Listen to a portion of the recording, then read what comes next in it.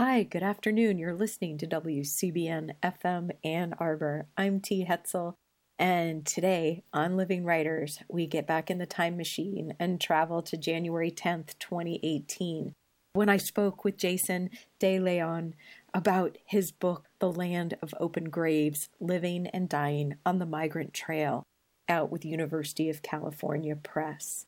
We'll also talk about the Undocumented Migration Project. Thanks for joining us this afternoon. Hope you enjoy the program today with Jason De Leon. Or in some sort of sanitarium, or maybe you'll call from a tryout center, from a payphone in a suburb.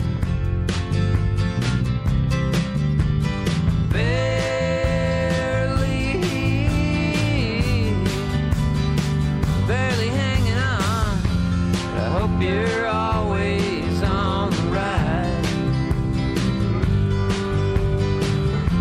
I hope you're always on the ride. But I know, well, the ride, it always ends. And when it leaves, it takes your love. Could be any morning or any night, in any city or state, and you're left with nothing. Well, I heard about Ray. He's in Fairview now. Good afternoon. You've got Living Writers on WCBN FM. Auspicious beginning there. Ann Arbor. I'm T. Hetzel. Today, Jason De Leon is on the program with his book, The Land of Open Graves, Living and Dying on the Migrant Trail. Jason, thanks so much for coming down to the station today to talk and being here. No, thanks for having me. On this foggy day. Yeah. And Happy New Year, everybody. Let's see, there's a couple of things that I just want to start out with here before we get to Jason and the book and the many stories I can't wait to talk about with you. Thanks to Tom and Alex at University of California Press for sending The Land of Open Graves.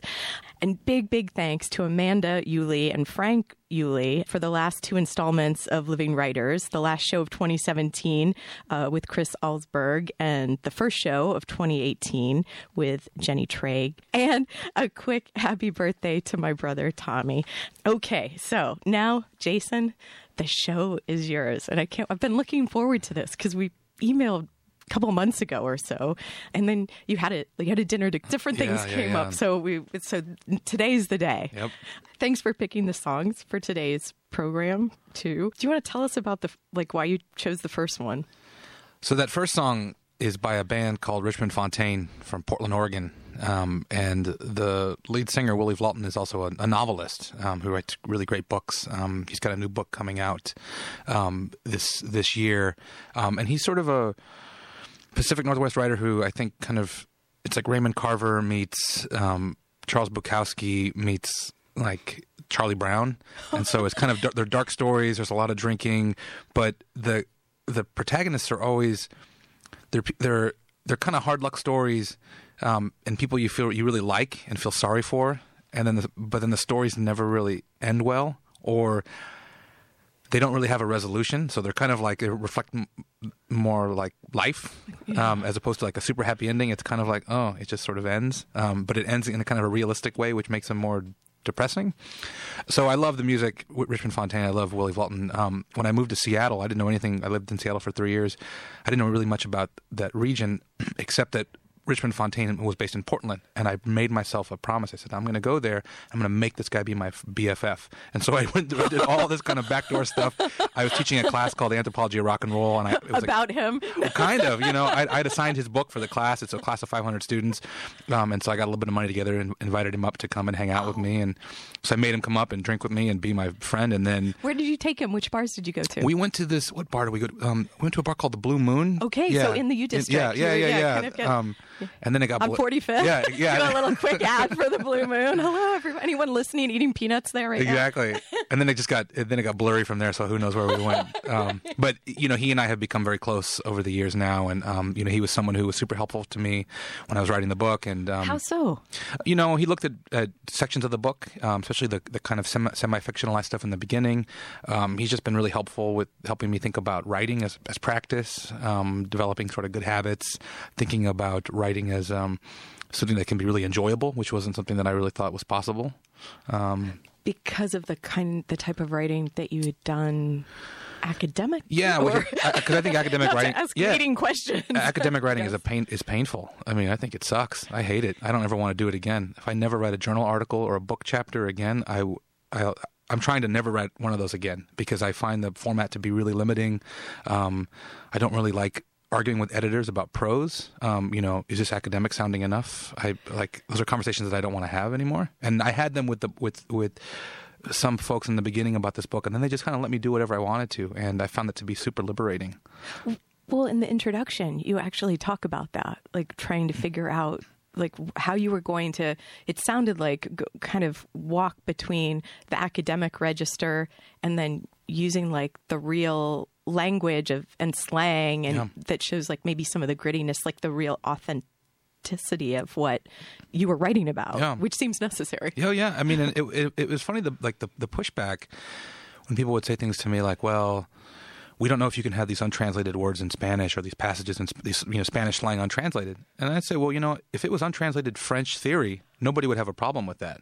And I think that people do that all the time. The snootiness and the expectation that we all speak French, right? So we'll leave it untranslated. So I was like, well, if you can quote these long passages of Bourdieu, why can't I, some Spanish swear words? Exactly. And so I had a funny... More educational, in fact. If you look at like my Instagram account, I think there's pictures of one of the copy editors. I really kind of drove him insane with some of these passages, but he was a real trooper. But he would write me these, send me back these comments like, "What does this mean?" And he'd be like, "All right, Google this," and I don't want to know anymore. Like but is it okay on the page right now? Yeah, it's like, everything is perfect. Yeah. So that was but Willie was really helpful with that too. I mean, and when I've been talking to him lately about this next book project, and him just saying to me, "Look, just write the book you want to write. Don't worry about all this other stuff." People worry about contracts now and people talking about it, book advances and that sort of stuff. I mean, I think because this book has done so well, and so the expectation is the next one will also. And I've just wanted to not think about those things and just say, I want to write the book that feels the best to me and then figure out what it'll do out in the world, but not want to get caught up in the kind of hoopla of this current moment. Well, kind of what the book needs to be or wants to be on its own, like what the story is that you're telling. And not worrying about, is it going to sell? Is it not going to sell? Right. I worry about sophomore slump. I mean, I think about bands quite a bit, and the kind of Milli Vanilli effect. Don't we all? Yeah. Or all those bands that win like best artist, like best new artist, and then the next record is like the worst record you've ever heard. And so I worry about that with books. The second book, is it going to be readable? Is it going to be good? It's hard to it's like apples and oranges, I think, comparing these books, but I want it to be the best thing that I can produce, and I think to do that I just have to focus on the writing itself and not worry about all this other kind of stuff. And I definitely don't want to deal with is it academic enough? Right. Well, I think then you don't need to. Yeah. And because you actually, and you have your position too, right? So it doesn't, maybe you can write outside of that without any worries. Yeah. And then it'll be what it needs to be. It seems like. Is this the project with where you're studying Honduran smugglers that are traversing through Mexico? Yeah. Is that? Yeah. So that's the current book project that I've been doing fieldwork since 2015, and I'll start writing this summer, hopefully. So will the MacArthur Fellowship give you some time, like with this, as well as funds for travel? And I'm kind of sitting on it right now because I feel like, I don't quite know what to do with it yet, and I've been able to get money from other places to pay for some stuff, and so I'm kind of like not sure what the MacArthur money is going to do for me yet, other than I'm going to buy a pretty sweet camera. I mean, that's kind of my one extravagant purchase will be that. But everything else, I mean, I want it to go towards, facilitating the research and making the project expand in a bunch of different directions. Well, it seems like you've got so many things in the fire, like in a good way. That I don't know if I'm making the wrong saying there, but it seems like lots of great things. In fact, you know what, everybody out there listening, I'm going to go ahead and very unconventionally now read the bio for Jason De Leon, now that we've talked for a while here. Okay. Jason De Leon is Associate Professor of Anthropology at the University of Michigan and the Director of the Undocumented Migration Project, UMP. He won the 2016 Margaret Mead Award for his book, The Land of Open Graves, Living and Dying on the Migrant Trail. Jason is a National Geographic emerging explorer. I've got to say, I love that. You're so lucky. But I don't get a free subscription to the magazine, which I think is really unfortunate, right? That seems like an oversight on someone's part. National Geographic, if you're listening. Okay, but on with the bio. And on the academic board for the Institute for Field Research, a nonprofit organization operating over 42 field schools in 25 countries across the globe. He received his PhD from Penn State University and BA from UCLA.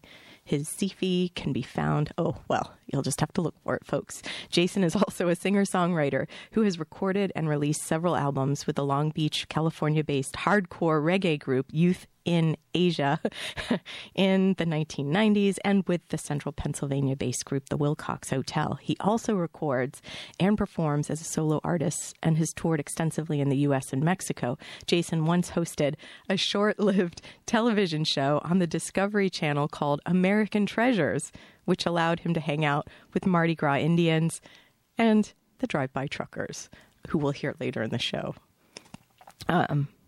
Jason, I'm all over the place. Yeah, Jason is a MacArthur Fellow 2017, and everything good to come. And there's actually so many other pieces that we'll try and talk about as we go through the conversation, because you are all over the place in a good way. Jack of all, master of none. Is what they say. But isn't that a good way to be? I guess I get so bored easily, so I'm like constantly making left turns. But it seems like you don't leave things behind, too, though. Yeah, I've tried to, and then they creep back. So music, archaeology, all these kinds of things, but in a good way. I mean, I used to think that when I did something new, that I had to leave everything sort of behind, and I've gotten a lot smarter over the years about these things. I mean, I think with even the book project, I ended up music and the writing that I did as a songwriter really influenced the book quite a bit.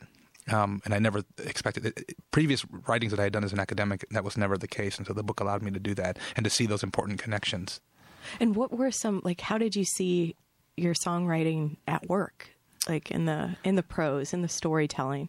I'm really into lyrics. And, when I started writing the book, I realized, in previous work projects where I'm writing an article, I want it to get peer reviewed and people to read it and for it to get published. I wasn't thinking so much about the reader, but thinking more about, are all these ideas there and are they clear, kind of thing. And with this book, it was more like, do people want to hear these words? Do they want to read these words and sit with this sentence? Do they want to go on to the next sentence? Am I being kind to the reader?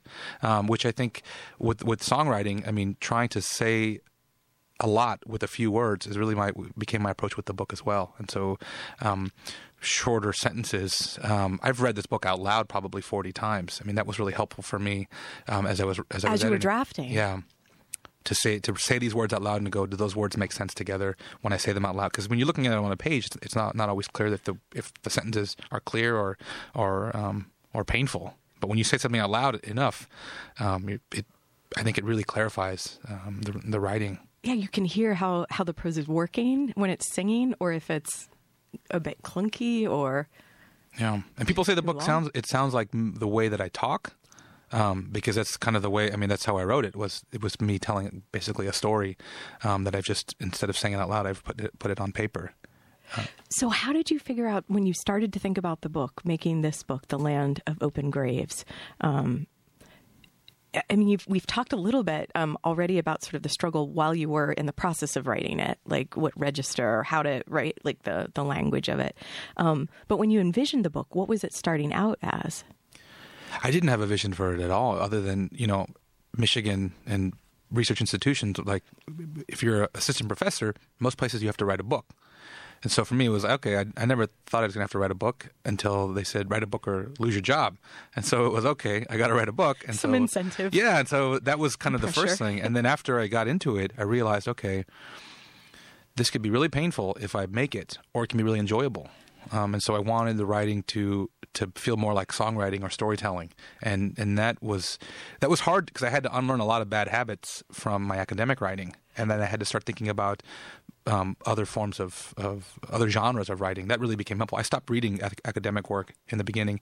And for the course of the 16 months I wrote this book, I pretty much only read novels. I read an occasional ethnography or journal article if I needed to for the data, but I just reread or read novels throughout the whole writing process. That was super helpful. And what were some of the ones that really that stand out to you even now? Blood Meridian by Cormac McCarthy. Oh, that I actually wanted to talk with you about that one. But let's take a short break and maybe we'll come back and we'll talk about it. Cool. You're listening to Living Writers. Today on the program, Jason DeLeon is here. I'm T. Hetzel. We've got Steph engineering, making the sound good. We'll be back.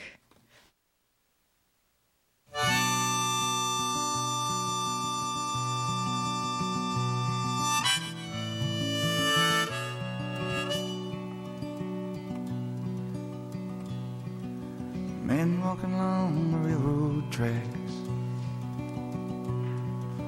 going someplace and there's no going back.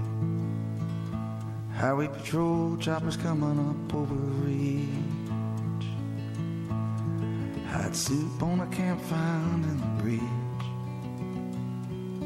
Shelter line stretching round the corner. Welcome to the new world order. Sleeping in the car in the Southwest. No home, no job, no peace, no rest. Well, the highway is alive tonight, but nobody's kidding nobody about where it goes. I'm sitting down here in the campfire line, searching for the ghost of Tom Jones. Pulls a prayer book out of his sleeping bag. Preacher lights up a buddy and takes a drag, waiting for when the last shall be first and the first shall be last. In a cardboard box neath the underpass, got a one-way ticket to the promised land. You got a hole in your belly and a gun in your hand. Sleeping on a pillow of solid rock, bathing in the city aqueduct. The highway is alive tonight. The way it's headed, everybody knows. I'm sitting down here in the campfire line, waiting on the ghost of Tom Jones.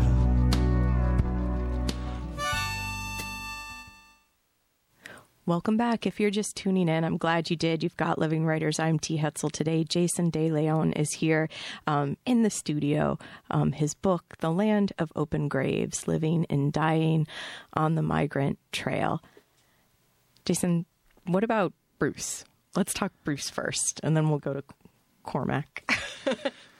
First name basis here. Yeah, I have a, if you come to my office here on campus, I have a charcoal sketch drawing that I wanted my Christmas party of Bruce. It just sits in front of my computer. I stare at him quite a bit. It's a horrible drawing of him, but you want it too. Yeah, I covet it. Bruce was a songwriter who, I remember growing up. I lived in Philadelphia when I was a kid, and we lived very close to JFK Stadium during the time of Live Aid. And so I remember listening to Springsteen in '84 from my bedroom window, and my mom had the box set, and we had, she'd had Born in the USA, but I just always thought it was kind of corny, Americana. I didn't really understand the messages behind Born in the USA until I was in graduate school. Like how it's not like, it's not patriotic, right? Like the whole Reagan thing, or Bush, whoever it was, when they're playing Born in the USA as like a campaign song. I mean, it's quite the opposite. Listen to the words, listen to the stories. But somebody turned me on to a good friend of mine in graduate school, a guy named Eric Rochette. He turned me on to the album Nebraska, and so this basically demo tape that Springsteen makes in his bedroom on acoustic guitar that is life-changing, I think. And so I started listening to that record and realized, like, well, man, I mean, he's really saying he's saying some incredible things, and the prose is so beautiful, and really lyrical, and he's able to do a lot with just very few words. And so I went down this deep Bruce Springsteen rabbit hole at that point, and then now, to my wife's chagrin, I pretty much can play Bruce. She's not. I mean, she's into like acoustic Bruce, solo album Bruce, but sometimes when I'm punishing her with some Bruce era, it's not always great. But I love Springsteen. She's like, enough. Yeah. It's like again, like. Gotta have the Bruce, right? Yeah, and Bruce is like kind of one of my tests for people like Bob Marley, Tom Petty, Bruce Springsteen, Jason Isbell. If you don't like those artists, I have a hard time. Like, we're not going to get on. Or like, you don't necessarily have to like them, but if you have negative things to say about them, then I'm like, yeah, this is probably not going to work out as a whole friendship thing. But yeah, Bruce is definitely one of those. But he's, you got to get into him, and I think it's people oftentimes are not introduced to him in the right way. And I think if you start with an album like Ghost of Tom Joad or Nebraska or maybe Devils and Dust, I think that's an easier way than starting with like The River. I think for some folks that's hard to start with the late 70s stuff. Do you teach a Bruce Springsteen course? I should. I've off and on I've taught a course called The Anthropology of Rock and Roll, which I spend a lot of time in Bruce land. So I mean, what's not to like? Everyone will like this. Yes. And it's on the test. Yeah, it is. It always is on the test. Like, these students like, oh, again with the Bruce Springsteen. Right. God, there's certain bands I just punish the students with, but it's good for the soul. It is in the long run. Well, so the reading Blood Meridian, how did you come upon that book? And was it like one that you started reading before you were writing The Land of Open Graves, or during, or by? I just started taking a tour of people who have been writing about the Southwest, and you can't really do that without reading Cormac McCarthy. And when I wrote this book in Santa Fe, which is where he lives, and so he was always kind of people, they'd see him at the coffee shop kind of thing. I didn't see him until I was like, is he your friend too, Jason? I wish, so I didn't. This is like the Friends of Jason show. For over a year, I was looking for him, and I never saw him. And then I was in Santa Fe last year, and we saw him at a restaurant, and we walked by, and of course, he's sitting by himself. He's wearing this weird like Naugahyde jacket. He's just eating a steak and drinking a glass of red wine. It's kind of the perfect image I would have of Cormac McCarthy. And it was like really rare. Yeah, steak. Like and we walk by, and I'm like, oh my God, there he is. And of course I didn't want to do the whole like fanboy thing, because I was like, okay, I'm going to just be cool. And so I went and got my wife, and she's like, let's get the kids and we'll walk by and we'll pretend not to look, but then we'll look. And so we did that. So we see him again, and then I told some students who were there. And one of them goes, oh, my God, Cormac McCarthy. So I was like, okay, I'll show you where he is, but you got to be cool. We can't, like, freak him out. So we walk by, and I point him out, and she kind of stops and walks over, and she's like, I love you. And he just turns to her and goes, do you want to take a selfie? And so they end up getting all these pictures with him, and I'm standing on the side, like, trying to be cool. Like, But I told myself after that I would never not get a selfie with people like that. I would just so I did it recently with Gary Loris from the Jayhawks. I ran into him at a bar, and I was like, oh man, like, where's the camera? But yeah, the Cormac McCarthy thing. But next, he got a MacArthur. He was one of the first MacArthur winners. Oh, I didn't know. Yeah, so I feel like I can have some fake. You have a bond with him. Like, hey man, can I come over to your house and eat some rare meat? And the fellowship. Yeah, people tell me that I could do that. I don't know if it's actually true, but I'm gonna give it the old college try. Yes. So stay tuned, listeners. So I get my part two. My list of people I can stalk and just be like, the people over in Chicago said I should just call you. Said we could hang out. I could spend the night. Oh, no. Well, we'll see. The dream gets bigger by the second. What's your Wi-Fi password? I'm moving in.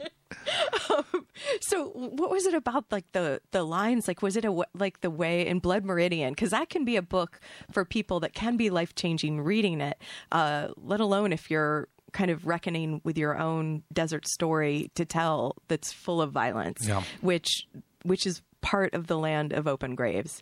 I mean, that's probably why you titled it what you did. So I think for me, what I like about the book is that it is so dense, and when you read it, there are like phrases and metaphors that he's using that it's like every single sentence feels super important. I mean, there's one. I always think about one where he describes kind of at the end of the book where they have this gimp who they're kind of dragging behind by a chain, and he just describes this individual, and it's like a Neolithic goat herder. I don't know. He has this weird kind of description, and it's like this super dense description, and I'm just like, man, this is like the 245,000th sentence in this book, and it's amazing. It's like every single, and so there were just these little things, these little nuggets that I was like, look, he never loses sight of the importance of every single individual word and how these sentences fit together. So there were things that always struck me, but also the way he writes about violence, in that it's so shocking in the beginning, and then by the end it has become so normalized because it is just at every single turn. And I like I feel like for a lot of the folks I work with and write about, that violence that they experience is not shocking because it's an everyday thing. And so I kind of looked to that book to figure out a way to write about these things that are graphic without I don't want to lose sight of the pain of these things, but at the same time, I don't want it to be just all kind of fantastical. Like to get to a point where it's normalizing the violence for the reader, because I think the people who experience it, it's been normalized for them. And so I think that book does a good job of, because by the end you're just like, you just expect everything to go bad at every single turn.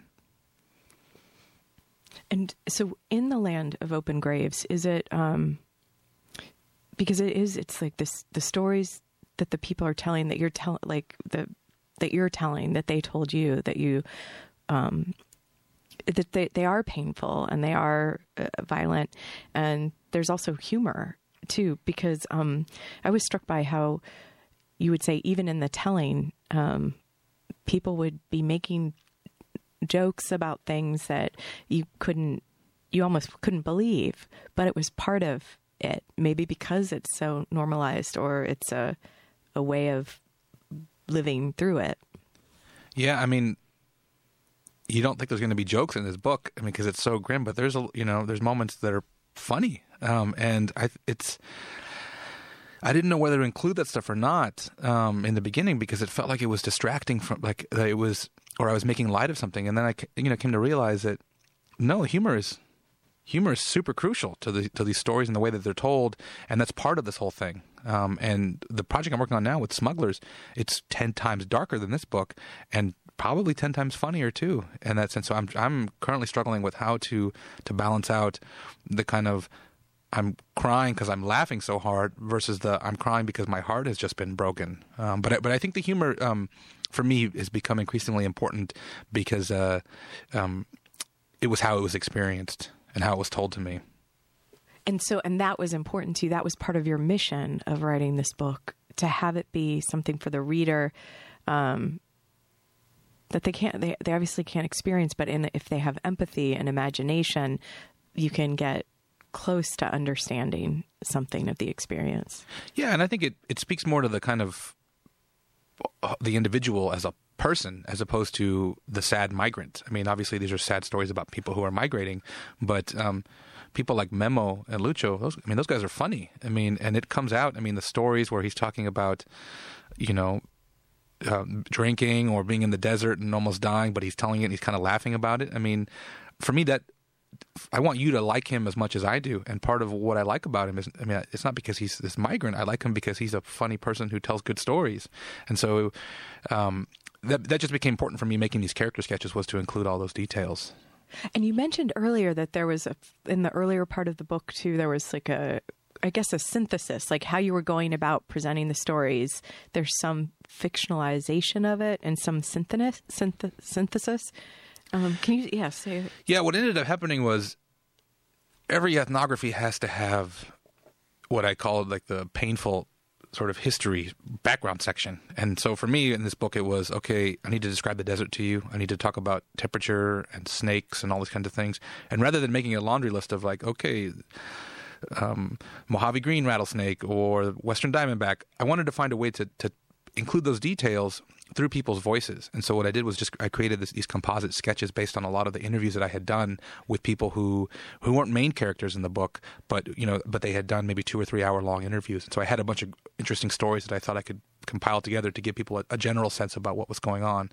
So it's sort of, the stories are true, but they've been kind of semi-fictionalized in that I've created composites of individuals, or I've combined interesting parts into a more complete narrative. That still feels like the authentic narrative, though, Yeah. but a way of guiding the reader through it to get all of these, like without the laundry list, Yeah. as you said, but to get all the information. How many of the people who you interviewed for these 2 or 3 hour sessions, like how many people have had a chance to see the book or respond to the book, whether it's like some of the images or the sections, or I'm in touch with all the main characters who are in the book. They've gotten copies of it. They've seen the images. We're waiting for the Spanish translation version. Not everybody's literate or fully literate, but most of those folks have copies, and the pictures are very important for them. Being visible. I think that we have all these worries about invisibility and protecting people's identities.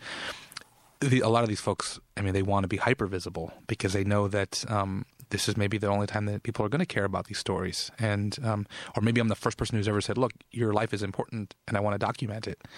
So the images then for them become really important, because also that's a much more accessible thing for them as well, because they can look at an image and understand what the book is about much more than reading through what would maybe be dense prose for someone who's not a native English speaker.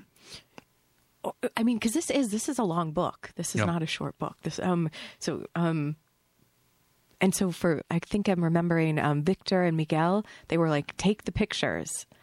Take the pictures when you were there, seeing them when they were starting their journey to go across the desert. Because they were like, people aren't going to believe you otherwise. Oh yeah, everybody was like, why aren't you taking more pictures? Which is kind of why I take a lot of pictures now. What came out of this book project was realizing that I wasn't taking enough pictures, and I wasn't thinking about the role of the visual as much as I should have been. Let's take a short break and then come back and talk more about the role of the visual. Today on the program, Jason De Leon is here, the land of open graves, living and dying on the migrant trail. I'm T. Hetzel. You've got Living Writers. We'll be back.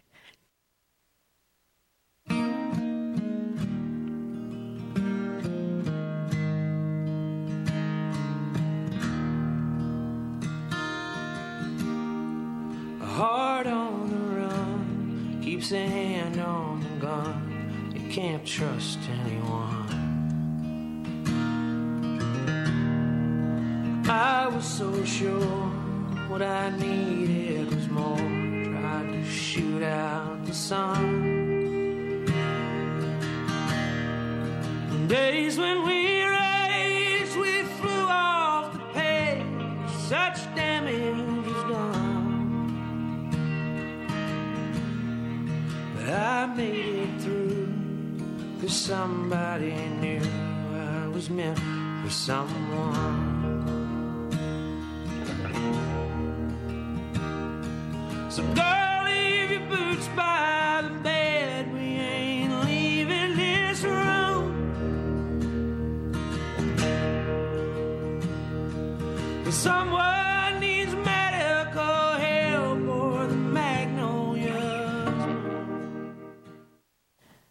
Welcome back. You've got Living Writers. Today on the program, Jason De Leon is here, the land of open graves, living and dying on the migrant trail. So just before the break, we were talking about the visual component of the book, The Land of Open Graves, also, and your upcoming project, but also your website. And I feel like there was also, when I was researching online, there's an article that has a photo essay attached to it now. Yeah, so most of the photos in this book were taken by my very good friend Michael Wells, who was basically my best friend from high school. And so this book is just an excuse for us to hang out in the desert and find ways to work together. And he's a photographer, professional photographer, who I didn't listen to for 20 years about how cool photography was. He's someone I'd go to his house and he would have a giant book on the table, photography book, and I'd say, how much was this book? And it was a $70 photography book. And I would say, who in their right mind would spend $70 on a photography book that you're going to look at once? And now I'm that person who spends too much money on photography books and can just sit there all day looking at these images. So I really got inspired after working with him on this project and making the book.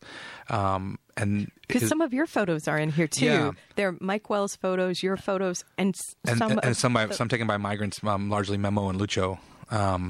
And then what would happen with the next project was when I went to Mexico in 2015, Mike's wife had just had a baby. And so he couldn't come to the field. And so I was thinking, well, who's going to take these pictures? I was like, man, no, I got to buy a camera. And so I was kind of bummed that I had to do this work. And then I started doing it and just got completely obsessed to the point now where, photography is on my brain constantly. And so the next book will have a lot of images, and then really it'll be about smuggling, but also about photographic practice, why take pictures, how to do it ethically, and how do the decisions that you make behind the camera, how are they shaped by the work that you're doing? So how do race and ethnicity and class and privilege shape my technological decisions? So I've become very interested in that. So what type of film do I use? What type of camera? What type of compositional techniques am I using? How do those decisions relate to the anthropology? Relate to the context? So that's the next big thing. Yeah, who's in the frame and who's just outside of it? Yeah. In some sense. Oh, I can't wait for the next book then. I teach some image-driven courses here, so I'm already thinking, for class even. Yeah, and I'm giving a talk on campus in March at the Dania Human Rights Center on this photo project. I think they'll show some pictures and stuff too. So great! Yeah. So upcoming in March. Yep. So look for that. I think March 14th is what they tell me. Okay. Yeah. Are there any other things that people should look out for while we're on the subject? January 31st, there's a roundtable over in the Ford School with a journalist and me, and talking about border stuff. So I think those are the two events that I'll be doing. Three events. There's an Institute for Humanities event in February on the archive. So let's talk about the archive, because that's the undocumented project. Mm-hmm. Migration project. Project. Yes. Yeah. Could you talk a little bit about this? Because this seems like a massive project that's ongoing. Yeah, one of the things that I think this project has become most known for was the fact that we started using archaeology to understand clandestine migration. And people laughed in the beginning, thought we were nuts. Because, for example, water bottles or old shoes or discarded clothing or backpacks. We got a lot of them, 6,000 pieces, something like that, here on campus. We've looked at probably 40,000 pieces out in the field, but we treat that stuff like we would any archaeological assemblage. Do you not collect all of it then? We collect some of it. I don't have enough space to keep everything, so my lab is bursting at the seams, and my garage has become the annex for some stuff. But we collect a lot of stuff. I think partly because it's a salvage mission. These things are getting destroyed by the desert; they're being thrown away, and this is the archaeological record of this migration that will not be here in 20 years. And have you talked with someone at the Smithsonian about this? Because I feel like Steve Valeska's, in your acknowledgments, you said he was believing that things migrants leave behind are worth preserving. Was that? Yeah, Steve is a great guy. Someone who very early on contacted me and said, "Look, the Smithsonian's very interested in these things. How do we get some stuff?" So he came to Arizona with us.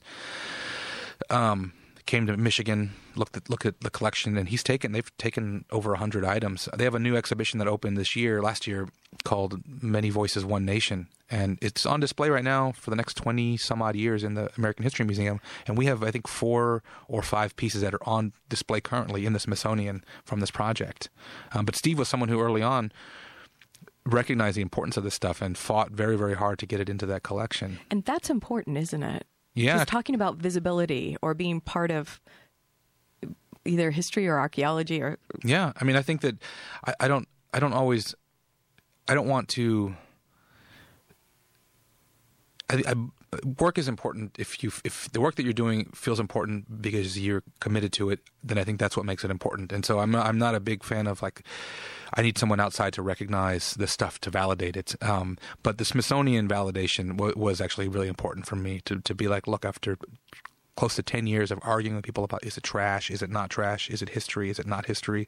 To have, this big institution recognize it for its cultural and historical importance was a very proud moment for all of us involved in this project. And so, and what does that allow for you to do? Does that mean it just helps to feel like the undocumented migration project is going to be sustainable in a way that, because it's moving beyond like almost like your voice fighting for it. Now it's more voices. Yeah. I think for us, it's just being as public as possible, getting this stuff out there in a lot of different ways, and maybe inspiring people to go and do it themselves. We can't do everything. I work with I collaborate with a lot of students, undergraduate, graduate students, senior researchers. So trying to find folks to get involved in the project, to take it in different directions. And part of our goal of being so public is I hope to inspire people that they will go and maybe see what they can do. How can they use archaeology to contribute to this discussion, or how can they think about the archive as a form of both scholarly research as well as in this current political climate, resistance. And are there some examples that come to mind off the top of your head? Well, we've done a lot of students have done lots of honors theses at Michigan and elsewhere, conference presentations, posters. I think we've inspired a lot of other exhibitions and people who are interested in this sort of work, and setting an example of how to do interdisciplinary social science research with a public component, and to not have it be, I think sometimes people think about like public scholarship as being not theoretically rich or being kind of like, it's like underwater basket weaving kind of thing, where for me, public scholarship can be rigorous. It's just, I want it to be accessible, and accessibility, and I don't see a disconnect between you can be accessible and smart. I don't think that you have to have one or the other, but some people would probably would argue against that. But I think it's because we need to be more committed to being public, especially right now. Yes. Yeah. Also, I think sometimes people, when their writing is more obscure, they might say, oh, it's more academic. But I think it might mean that some of the thoughts are yet to be cleared for the person. Like there might be a lack of clarity even in the thinking. Oh, I think that some people write impenetrably because they haven't figured it out. They're hiding things. See, you just said that much better than I did. No, but I mean, like, I always joke, I'm not smart enough to be impenetrable. I don't know all those big words. I've tried, and I'm not very good at it. And I think that, theory is supposed to be simple, but we somehow take it and make it more complicated. And that's just never jived with me. So I don't know. So I struggle with academic writing. And actually, I don't struggle with it anymore. I just don't do it anymore. So, and earlier you mentioned like unlearning things. Like, what are some of the things that you unlearned about academic writing that actually allowed you to do the work for the Land of Open Graves and your upcoming project? I just started thinking more about the reader. I want people to open up this book and the next books, and I want them to want to stay with that book. I want them to go to the next page. I want them to be really engaged. And I never thought about that when I was writing journal articles. I could care less about the reader. I just wanted to get my ideas out there. But I was never thinking like, am I being kind to these people or am I punishing them? And when you're a graduate student, you have to read a lot of painful writing. And I thought, well, okay, that's why you're supposed to do it. So I had to unlearn that and think about, am I being clear?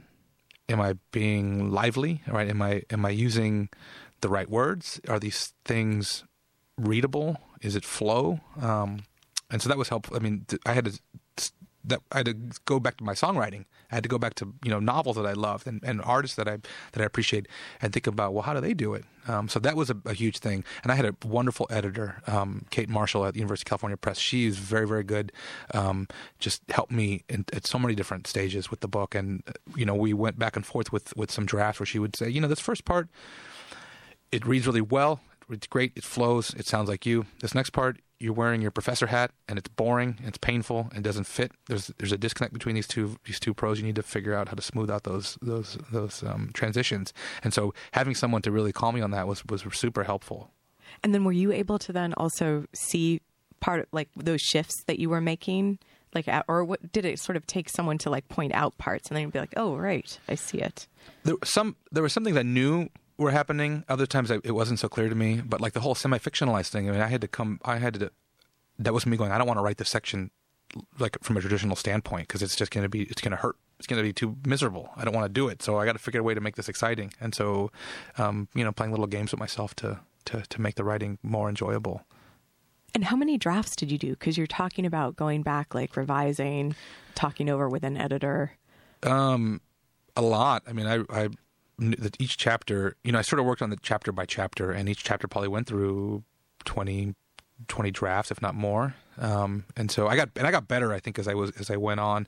When you say chapter by chapter, sorry to interrupt, but is it that you hadn't drafted the whole book? You were sort of writing this chapter and then staying in it before moving forward, or did you write the whole? I tried to do that. I think most people in my position, their first book is their dissertation, so they have something to work with.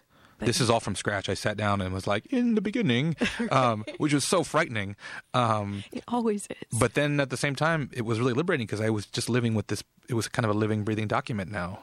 And then I just kind of, I had storyboards and I was thinking about how these different pieces fit together. But I tried to work on it chapter by chapter. I wrote the conclusion last at the very end. So it felt like a really natural progression for me. Let's take a short break and then we'll be back. Today on the program, Jason DeLeon is here, the land of open graves, living and dying on the Migrant Trail. I'm T. Hetzel. We'll be back.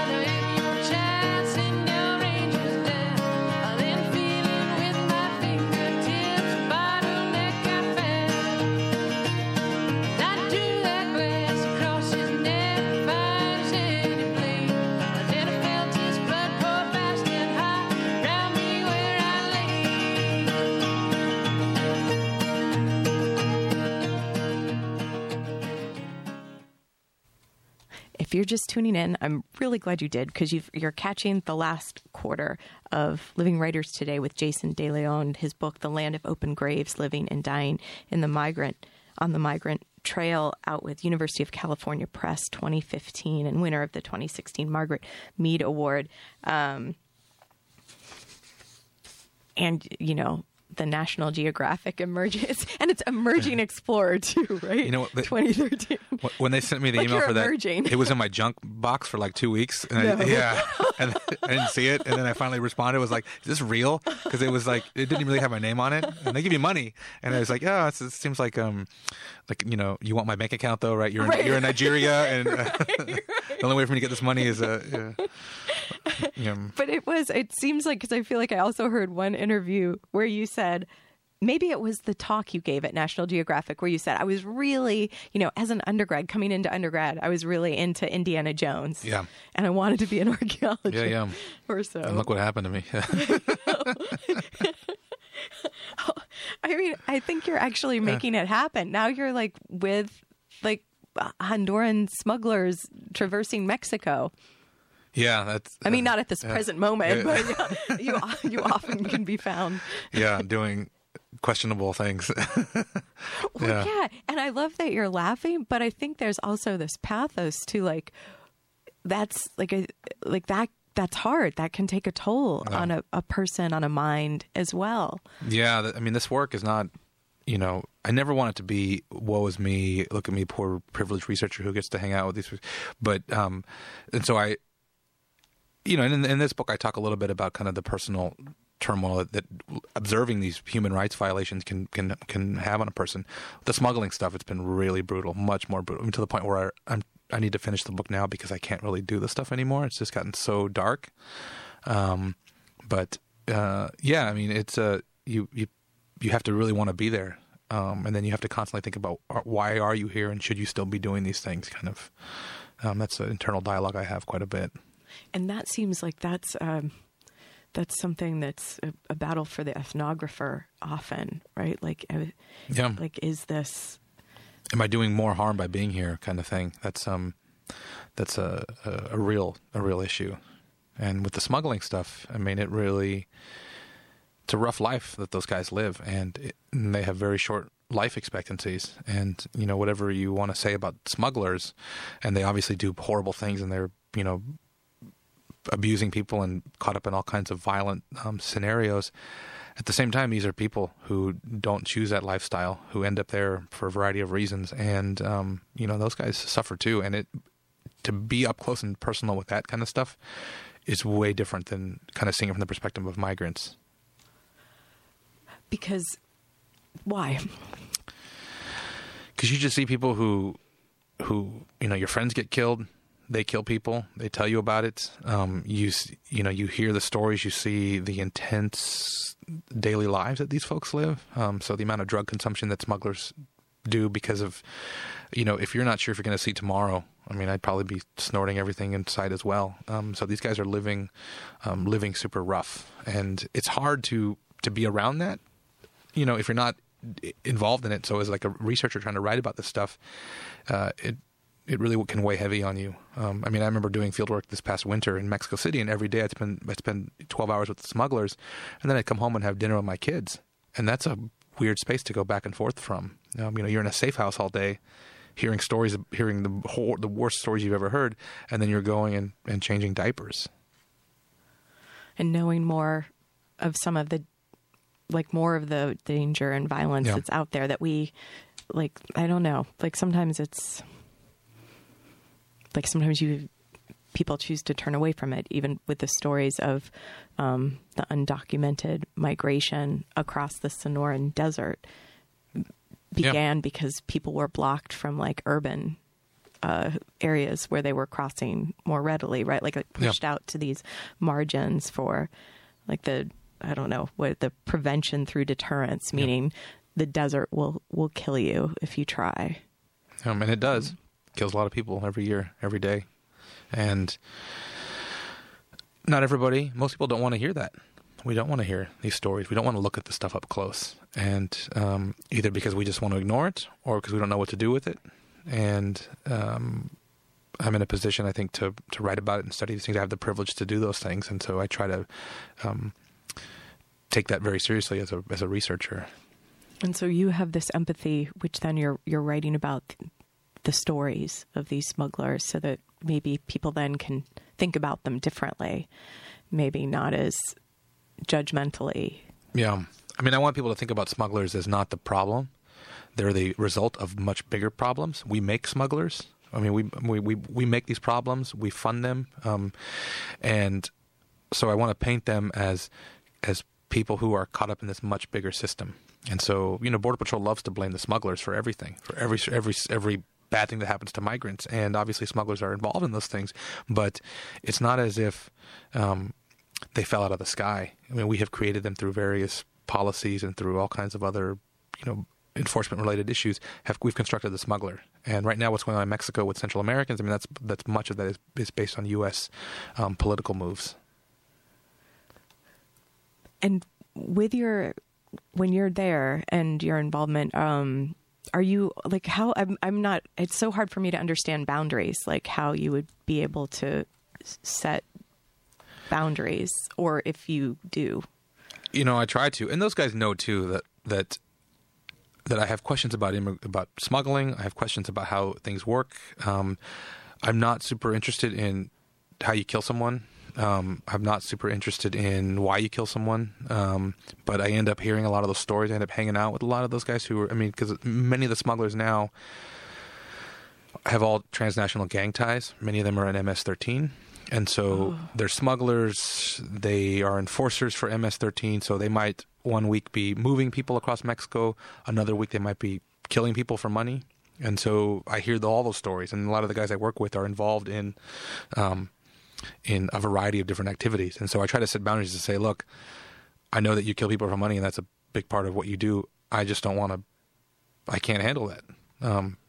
It's not something I'm super interested in. And it also weighs really heavy on me to hear these stories. So that's a constant negotiation with these folks about what I want to hear, what I can legally hear. But I try to set boundaries super early on about this sort of stuff, and they recognize too that they don't want to get me in trouble. I don't want to get them in trouble. I don't want to take that kind of emotional burden. I end up taking it anyway because it happens. But we try to figure out how we can all navigate that space together. And that kind of openness seems like that to me shows how you're building trust, because it's also like, how do you have access to these stories, to the people with these stories? I always joke I can hang out with anybody, and I probably have. But I get in there and it's like, look, I'm super interested in what you're doing in your life. I think your lives are important, and I want to understand. I'm not here to judge. I'm not here to get you in trouble. And the anthropologists, we're nothing. The ethnographer is nothing if not super annoying, because we don't go away. We just keep coming back. And so after a while, they're like, okay, I guess you're not leaving, so we might as well make room for you. And that's how it's always been for me. And so with the smugglers, moving from working with migrants to working with smugglers was a pretty easy transition. And so I have probably too much access now, so I've had to push back. And you don't feel like endangered?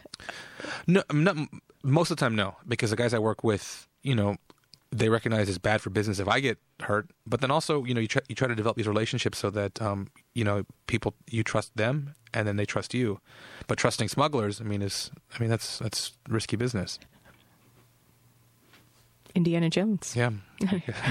What can people do? Because we've been talking about, I feel like there's been a thread of just by hearing stories, telling these stories, that's a form of resistance in the present climate.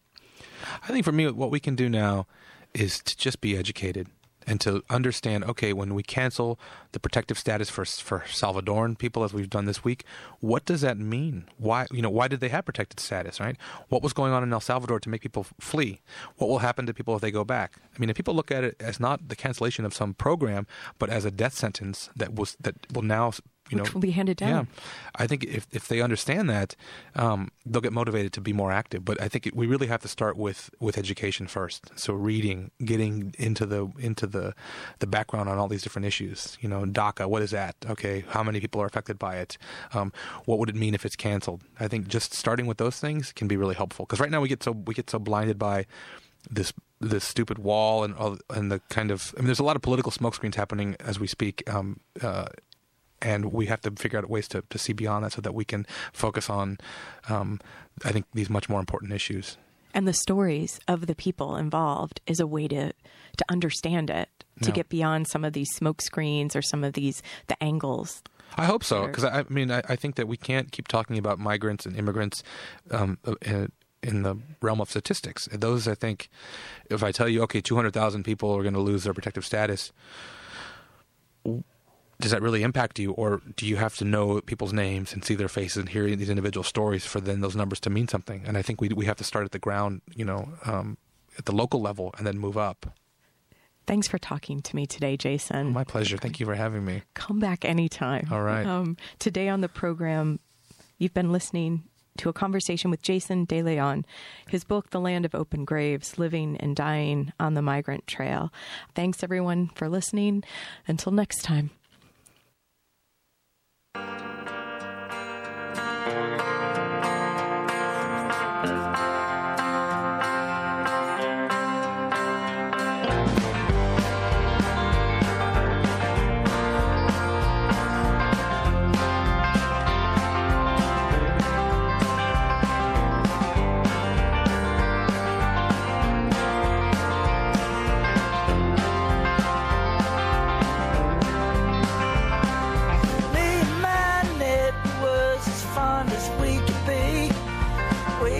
set to marry in October 33. I sat beside the court and her as fine as she could be. I never ever noticed her best friend merely took a job at the sawmill. I bought my girl a ring, had a pretty. Hello and welcome back to the Daily Sports Report here on 88.3 WCBN FM Ann Arbor. Alongside me, got three panelists today: Zach Levine, Zach Balo, and Kendall Spencer. How you guys doing all today? Doing good. Love it. That's what I love to hear. Doing fantastic. Kendall, I guess we'll start with your San Francisco 49ers because I see you got the jersey on. The Niners took home a big one yesterday, knocking off the Rams. Final score 31-10. And I mean, that game looked worse than 31-10. The Niners were, they just put the beat down on them. I'll let you take it away. Well, first of all, I wonder if after it's like 7 straight wins against the Rams, if Aaron Donald finally knows who Deebo Samuel is. It's a very serious question. But I would assume after this game he did. I don't know. I hate to praise Jimmy Garoppolo, but I will give him praise, I guess. It was just really dominant. And then especially after the Rams going out and getting OBJ this week, I think a lot of people were like, oh, this game's going to be awful and they're going to lose by 1 billion. And that was not the case. And also, like, I don't know. I love George Kittle. That's not analysis. That's just a statement. But I love George Kittle. Zach, either you guys want to weigh in? All I know is Deebo single-handedly saved my fantasy game yesterday. There you go. Yeah, I mean, it was if you look at it from a sports betting perspective, it was kind of the easiest pick in the world. You had the entire world was on the Rams, so that's why the Rams are going to lose. That's kind of how I look at all sports now. Is just like whatever everybody thinks is going to happen, it's always the opposite. Yeah, I mean, looking at the game, like I said, final score